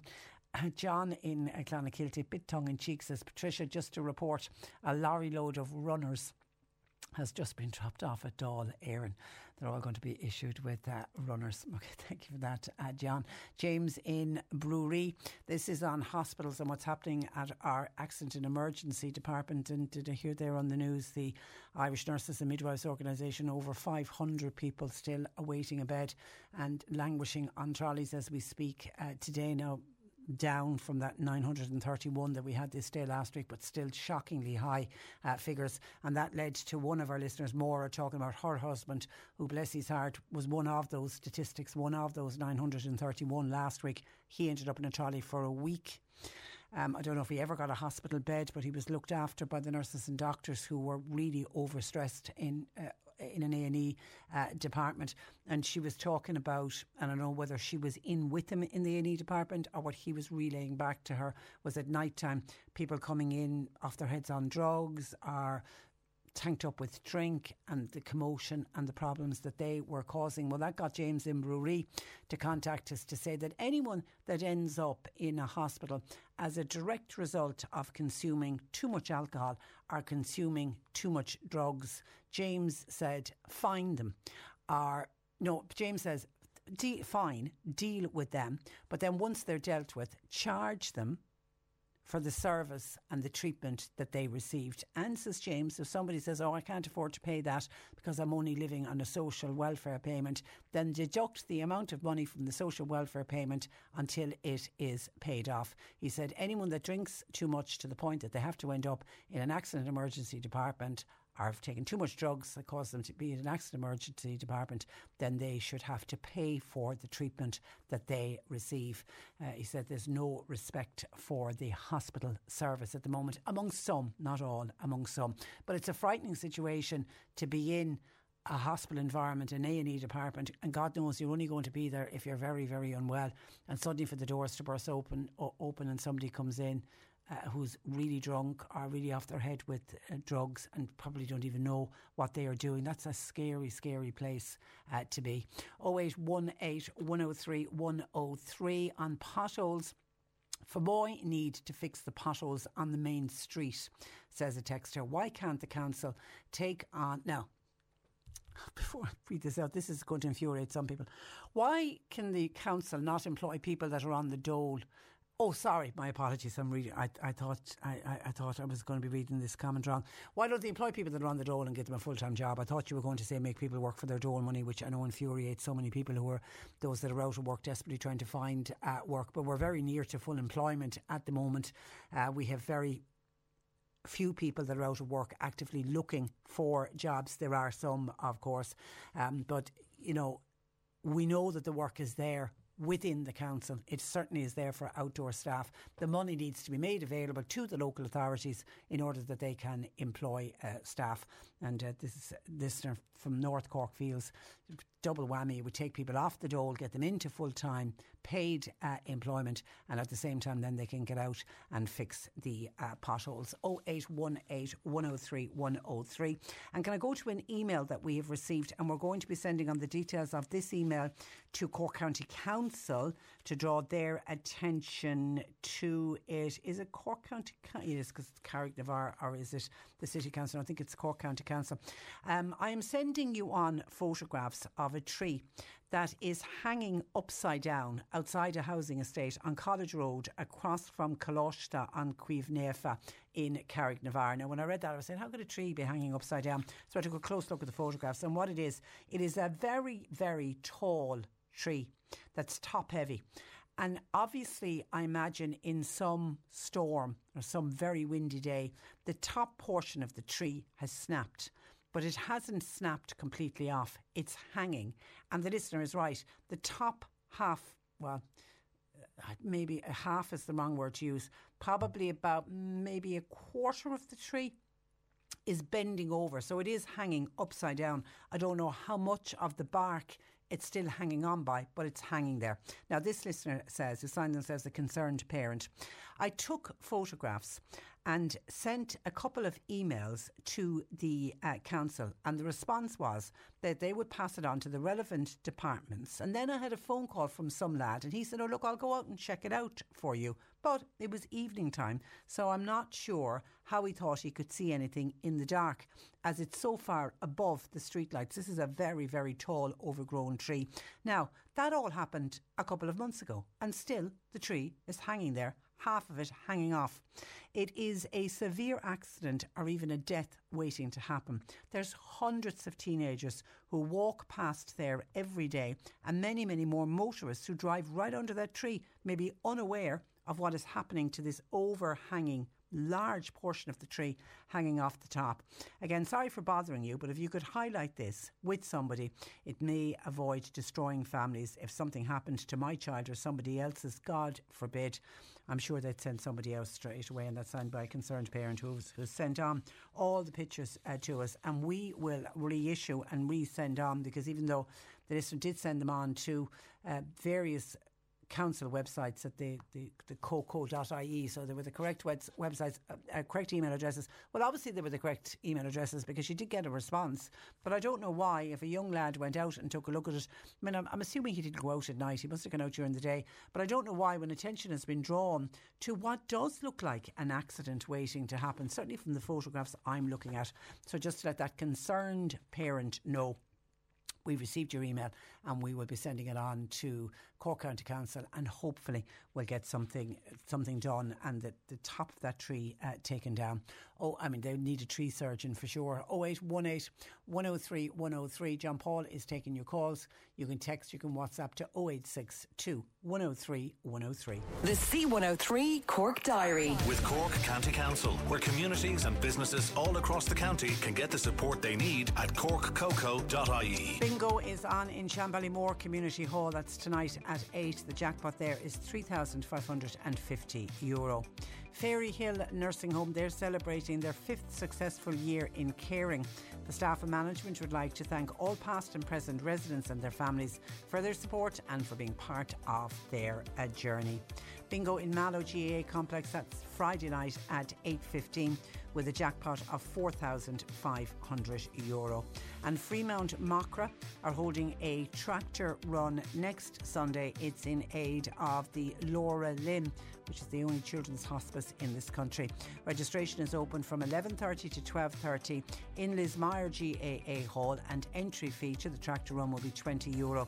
You can contact Niamh for more information, 089 430 5508. Cork Today on C103. With Corrigan Insurance's Macroom, now part of McCarthy Insurance Group. For motor, home, business, farm, life and health insurance. See MIG.ie. Quickly, some of your calls and texts coming into the programme. John in the City, this is to do with security for our elected representatives, and the state funding is being considered as urgent security measures for TDs and senators, particularly with the attacks, the throwing of the bag of manure at Anne Rabbitte and the Fine Gael TD Kieran Cannon. But there has been other more serious attacks as well. John in the City says maybe if the TDs delivered on the jobs they're supposed to do, thanks to the public voting them in, there might not be so many of these protests or so many of those attacks. People will only protest and attack an elected representative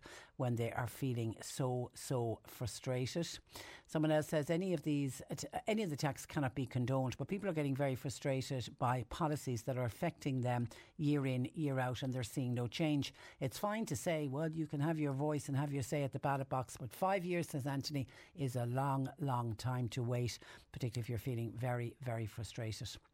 Hi Patricia, this is from Mall. I have to say what that lady said, or I have to agree with what that lady said about her husband's experience at the A&E department. It's so true, and this is the Morris husband was there for a week on a trolley and people coming in drunk. I too was there for almost a week on a trolley in A&E, and you haven't anywhere to wash. You end up having to share a toilet, and what's worse is you end up sharing a toilet with drunk, abusive people.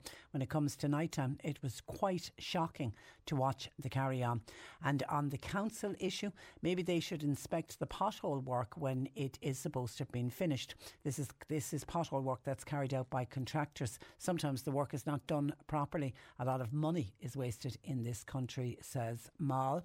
Hi Patricia, you're saying that there are more people in employment now than ever ever before. Well, Patricia, I can tell you it's very hard to find work at a certain age, and if you're on social welfare, you're put on TUS or a CE scheme and you're taken off the live register. That's why there are less people on the live register. So you're saying that they're actually hiding the figures instead, even though when you look at the breakdown of the figures last week that came into the Exchequer, there are more people. Our tax take, the PAYE tax take had gone up, particularly the upper end of people on higher wages paying the amount of tax they were paying. So there are a lot of people at work getting good money as well, but I absolutely accept when you hit a certain age it can be extremely difficult to get work, and my heart goes out to anybody who finds themselves unemployed at a certain age and then trying to go out and find jobs in the job market. John in Cove says, with all the refugees and asylum seekers that are coming into this country, so many of them want to actually work. Could they not be offered job roles within the outdoor staff of the council that we're talking about today? If recruitment is an issue, then the refugees and the asylum seekers who are only too willing to work, they could be paid to work instead. See, I don't know, John in Cove, if it is a recruitment issue within the council. The council say they just don't have the money. They have a limited amount of money and they have to balance the books and they have to pay for everything out of the money that they get. They're saying they don't have enough money to employ extra workers. It's other people are saying, how come when this country wasn't awash with money, we had more outdoor staff than what we have at the moment. So the money from the central government into the Exchequer doesn't seem to be trickling down to the local authorities. 0818 103 103. Hi Patricia, I'm wondering, has anybody been commenting about the rocket launch last night, i.e. the one that failed? I think it could have been a disaster, bearing in mind it was only 300 kilometres off the Irish coast. They don't seem to know at this stage if any debris has come down or where exactly it has come down. This was Britain's attempt to become the first European nation to launch satellites into space, and that listener is right. It ended in what can only be described as bitter disappointment when the Virgin Orbit said its rocket had suffered an anomaly that prevented it from reaching the orbit. It was a horizontal launch mission. It left from the coast town of Newquay in southwest England. It was carried under the wing of a modified Boeing 747 called Cosmic Girl, and then it was later released over the Atlantic Ocean, 300 kilometres off the coast of Ireland. Now, the Department of Transport here in this country then had to issue a warning to any sea-going vessel to stay out of the area of the south coast of Cork and Kerry, and that was due to fears of potential rocket debris falling from the sky. Now, I've been on air since 10, so I haven't been able to get an update on whether any of the debris has landed or not. But I certainly saw Patrick Murphy on behalf of the fishermen saying they were quite concerned to hear that this had happened, and they certainly were very worried about it. But I don't know. I'll see if I can try and get an update, or if we'll have any update on the news at 1 o'clock to see if any of the debris has actually landed, and if so, where exactly has it landed. But certainly any kind of fishing vessels or any pleasure boats were told to stay out of that area, and that was issued by our own Department of Transport earlier this morning. 0818 103 103. John Paul taking your calls. You can text WhatsApp 0862 103 103. Cork Today on C103. With Corrigan Insurance's Macroom, now part of McCarthy Insurance Group. They don't just talk the talk, they walk the walk. CMIG.ie. I just saw breaking on the news wires. This is a little bit of welcome news. This is with regard to Trooper Shane Carney from Killa, who was critically injured in the attack in the Lebanon before Christmas. Unfortunately, saw the death of that other young private, Sean Rooney. But the news, this is the latest from the Defence Forces, is that Shane continues to be treated in Beaumont Hospital. He's responding well and his condition now is no longer critical. And the Defence Forces and Shane Carney's family wish to thank everyone for all the support that they continue to receive. So thank God, prayers have been answered there for young Shane. So let's let him continue on his journey to full recovery, and that certainly will be very welcomed news for his family. Now, this is the Cork Today replay on C103. Joe Heffernan joining me. Good afternoon to you, Joe. Good afternoon, Patricia. And you're welcome to the programme. Thank you. I suppose, like a huge cohort of people, far and near, we were all, I suppose, shocked and upset to hear of the death of Paddy Palmer. And I just like to offer my sincere condolences to his wife Colette and the daughters Claire and Emily after this very, very tragic event and consequent death. Thanks for that. Yeah, it's still so unbelievable to even. You know, I know myself and John Paul, even this morning when we were talking about something that Paddy had done, we're still talking about him in the present tense. You know what I mean? It's so difficult. It is so difficult. And then every now and again I think of Colette and Claire and Emily and his little grandson Lucas, who he was so proud of. And I think of, oh my God, you know, we're his work colleagues and we're devastated, but my God, what they have to face into the future, you know, their life without such a wonderful man. And there's so many stories coming in about him and, you know, kind deeds that he had done. It's incredible. It's incredible. Anyway, we're today going to be discussing dyslexia, and I was reading the notes that you sent in, and this always kind of gets me a little bit annoyed and very frustrated when I hear of, you had a phone call from a mother whose son ended up in secondary school before he got a diagnosis of dyslexia. Well, and it isn't even a diagnosis yet. It's a suspicion. Okay. But that and I've heard of that. I had a really good friend of mine who had been shouting from the rooftops that there was something going on with her boy when it came to reading and writing, and she had suspected dyslexia, and she was basically being told she was imagining things and she was being an overprotective mother.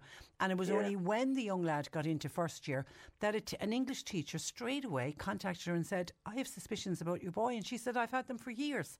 And you know, you can miss out on so much by not being detected early. Absolutely, because you know, when there is a definitive we'll call it diagnosis of dyslexia, well then help is available, like longer time in exams. Or when I was doing student counselling in UCC, I met some highly, and I mean now very highly intelligent people who it had been discovered were dyslexic, and there were brilliant people. Now, they might get mixed up in their spellings, but they would get, you know, these concessions, like the most popular one was a scribe, where a person would simply speak their answer to some very complex questions at third level, and the scribe would write it down as he or she heard it. And that was wonderful. Another way was computer assistance, and another way was a bit of extra time to complete an exam. But you need to have a diagnosis in order for that type of support to kick in. You see, that's it. You were talking earlier about potholes, and the thing I always say to parents and otherwise would be that you're looking at a pothole, I'm looking at a pothole. We all know it's a pothole, but until an engineer says that's a pothole, it ain't a pothole. Do you know what I mean? I know. It has to be it has to be official. So an educational psychologist, I do screening tests here for dyslexia, especially with the likes of the young man now who has just started secondary. And to be honest about it, the screening tests that I do would indicate usually pretty clearly that there is a problem. But then the person has to get the official assessment by an educational psychologist before the department will give the concessions, we'll call them, to help the person with the system, which, let's face it, is, I mean, really, really based on reading and writing. And I don't know what it's like at the moment, but certainly a few years ago, waiting to get to see an educational psychologist, there was a massive waiting list. Well, a few people now, quite a few that I would have done screening tests with would have gone privately to the educational psychologists. I usually had a number, and they would get it done, but it was very, very expensive. Yeah. The same as all the assessments. And not everyone can afford that. Somebody said, absolutely. Someone said my son was only diagnosed when he was in junior cert, which is third year in secondary school. That's just years ago. Been unusual. Years ago, when we didn't know about it, it's just shocking to think that is happening today. So indicators of dyslexia, particularly in the younger age group, what should people look out for? Well, in the very younger age, before, we'll say in the late-ish primary school area, a person who really dislikes reading because they're finding it very disheartening, because they're not getting the full story from the reading. It's like a whole number of disjointed words. In other words, like comprehension would be a problem.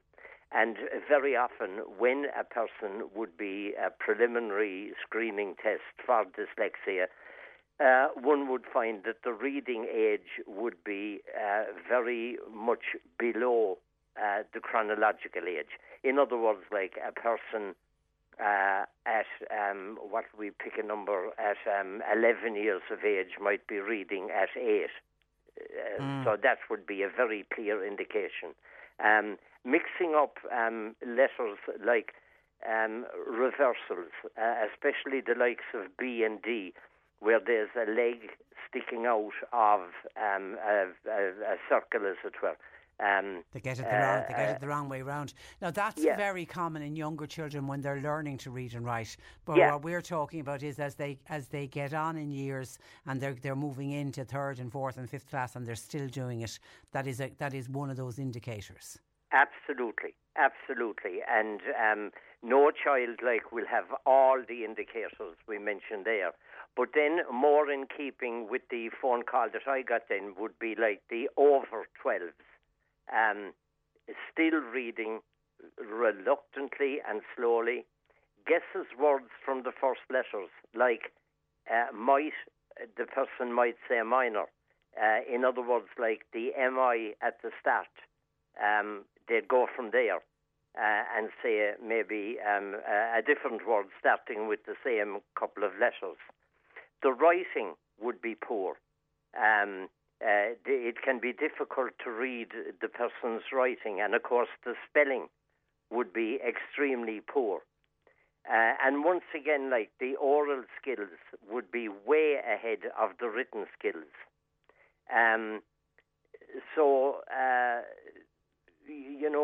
The comprehension would be poor from the point of view that when the person is reading, it's just a series of unconnected words, and each word presenting a bit of a problem, so that at the end of reading a paragraph,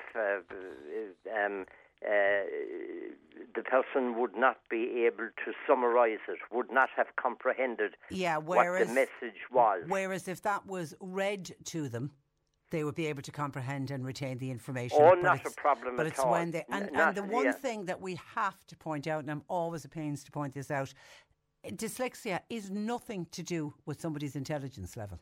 Absolutely. I remember doing a talk in Bantir Community Hall, and it was on self-esteem, and I never let that talk go without mentioning dyslexia. And I did, and I explained, and I read out, I'll say a few names in a minute, of famous and successful people who are dyslexic. And so I spoke about dyslexia, and I explained that if I hear a person is dyslexic, to tell you the truth, my first assumption is that they're highly intelligent. But this little fella came up to me at the end of the talk, and he said, "Oh, that's great altogether now," he said. "I'm dyslexic," and I thought I was stupid. Oh, God help him. God help him. He was I delighted. can see, as soon as we're mentioning it, lots of listeners getting in contact. Both of my girls were diagnosed with dyslexia. Both of them were diagnosed when they were in 5th year, a year away from their Leaving Cert. Yeah. Hi, my son was diagnosed with dyslexia in Leaving Cert. I ended up having to get him assessed myself. The principal wouldn't accept it because it was done privately. What a battle I had. It was unreal. He ended up going through college, 3rd level education, and did really well. But it cost me €700 at the time, but it was well worth it to get the private diagnosis. And that's what you're saying. Absolutely. It can be very, very expensive. But I will say my only experience in that area would be when I was doing the student counselling in UCC in Cork, and they were brilliant. The college was brilliant. People really, really got very well looked after. And I was very, very impressed with the way that UCC dealt with people who had been diagnosed as dyslexia. I saw another article during the week, I think it was the Sunday papers, I'm not certain now, but that dyspraxia apparently is not coming under the umbrella of areas where a young person can be helped in school. So I hope that will be remedied fairly soon. And what's the difference between dyspraxia and dyslexia? Well, dyslexia, as we'd say very much in layman terms, would be a reading-writing thing, whereas dyspraxia would be, I suppose, a motor skills, that maybe the hand wouldn't do what the brain wanted it to do. Yeah. And they often can go hand in hand. You can often get a dual diagnosis. Absolutely. That is a fact. That is a fact. But to come back to what I was saying to you a few moments ago there, Patricia, people who are clearly and well and recognised as dyslexic, in the acting world, Tom Cruise, Anthony Hopkins. I heard Anthony Hopkins give an interview where he spoke about his dyslexia, and obviously a huge problem for the wonderful actor that is Anthony Hopkins is learning scripts. And he said he just can't pick up a script and say, "Oh, I'll go home and learn this like everybody else." He has to have somebody to read it to him, and now he's got an amazing memory.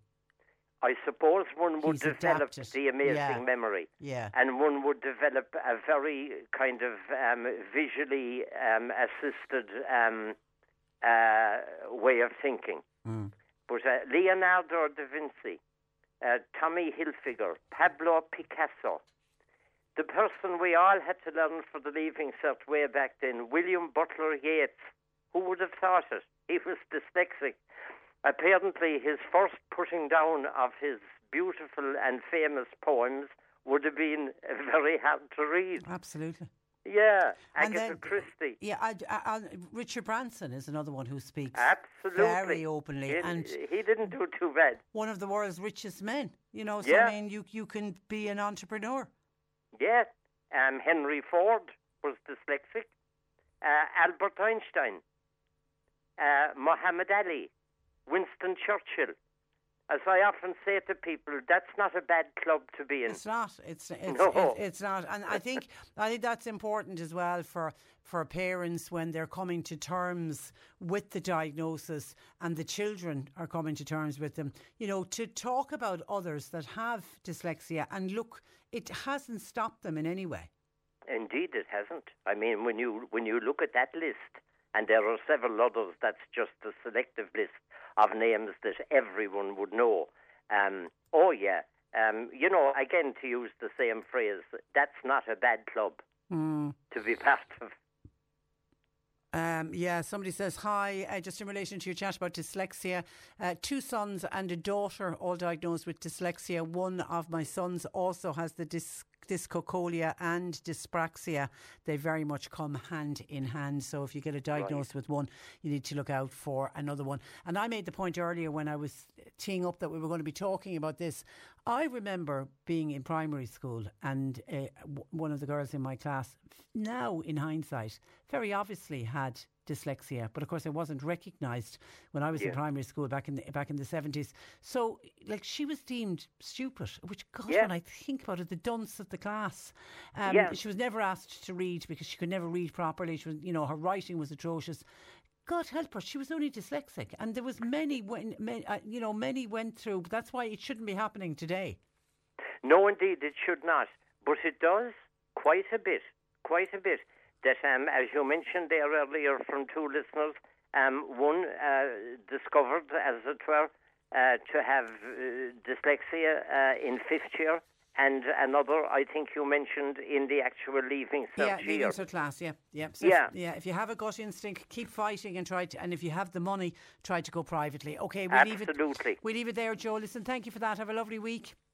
Thank you, Patricia. And we'll chat again next week. That is Joe Heflin, who runs the counselling practice in Boherbue. His number is 086 834 8145. That's where I leave you for today. My thanks to John Paul McNamara for producing. Nick Richards is with you for the afternoon, and we're back with you tomorrow morning at 10 o'clock. Until then, look after yourselves and stay dry, because it's going to be a bit of a wet afternoon. Cork Today on C103. With Corrigan Insurance's Macroom, now part of McCarthy Insurance Group. Want great advice? You know who to talk to. CMIG.ie. Flexibility is great. That's why there's yoga. Flexibility for your insurance coverage is great too. That's why there's United Healthcare Insurance Plans. Underwritten by Golden Rule Insurance Company, United Healthcare Insurance Plans offer flexible, budget-friendly coverage for medical, vision, dental, and more. One of these plans may be right for you if you're, say, between jobs, coming off your parents' plan, turning a side hustle into a full hustle, or even missed open enrollment. Want more flexibility? Find out more about United Healthcare Insurance Plans at uh1.com. When you make decisions for your company, you look for the no-brainers. If you have a lot of mailing to do, Stamps.com is the ultimate no-brainer. Use the Stamps.com mobile app to mail everything you need to keep your business running with up to 89% off USPS and UPS. Make the same no-brainer decision as over 1 million other businesses with Stamps.com. Use code PROGRAM for a special offer. That's Stamps.com, code PROGRAM.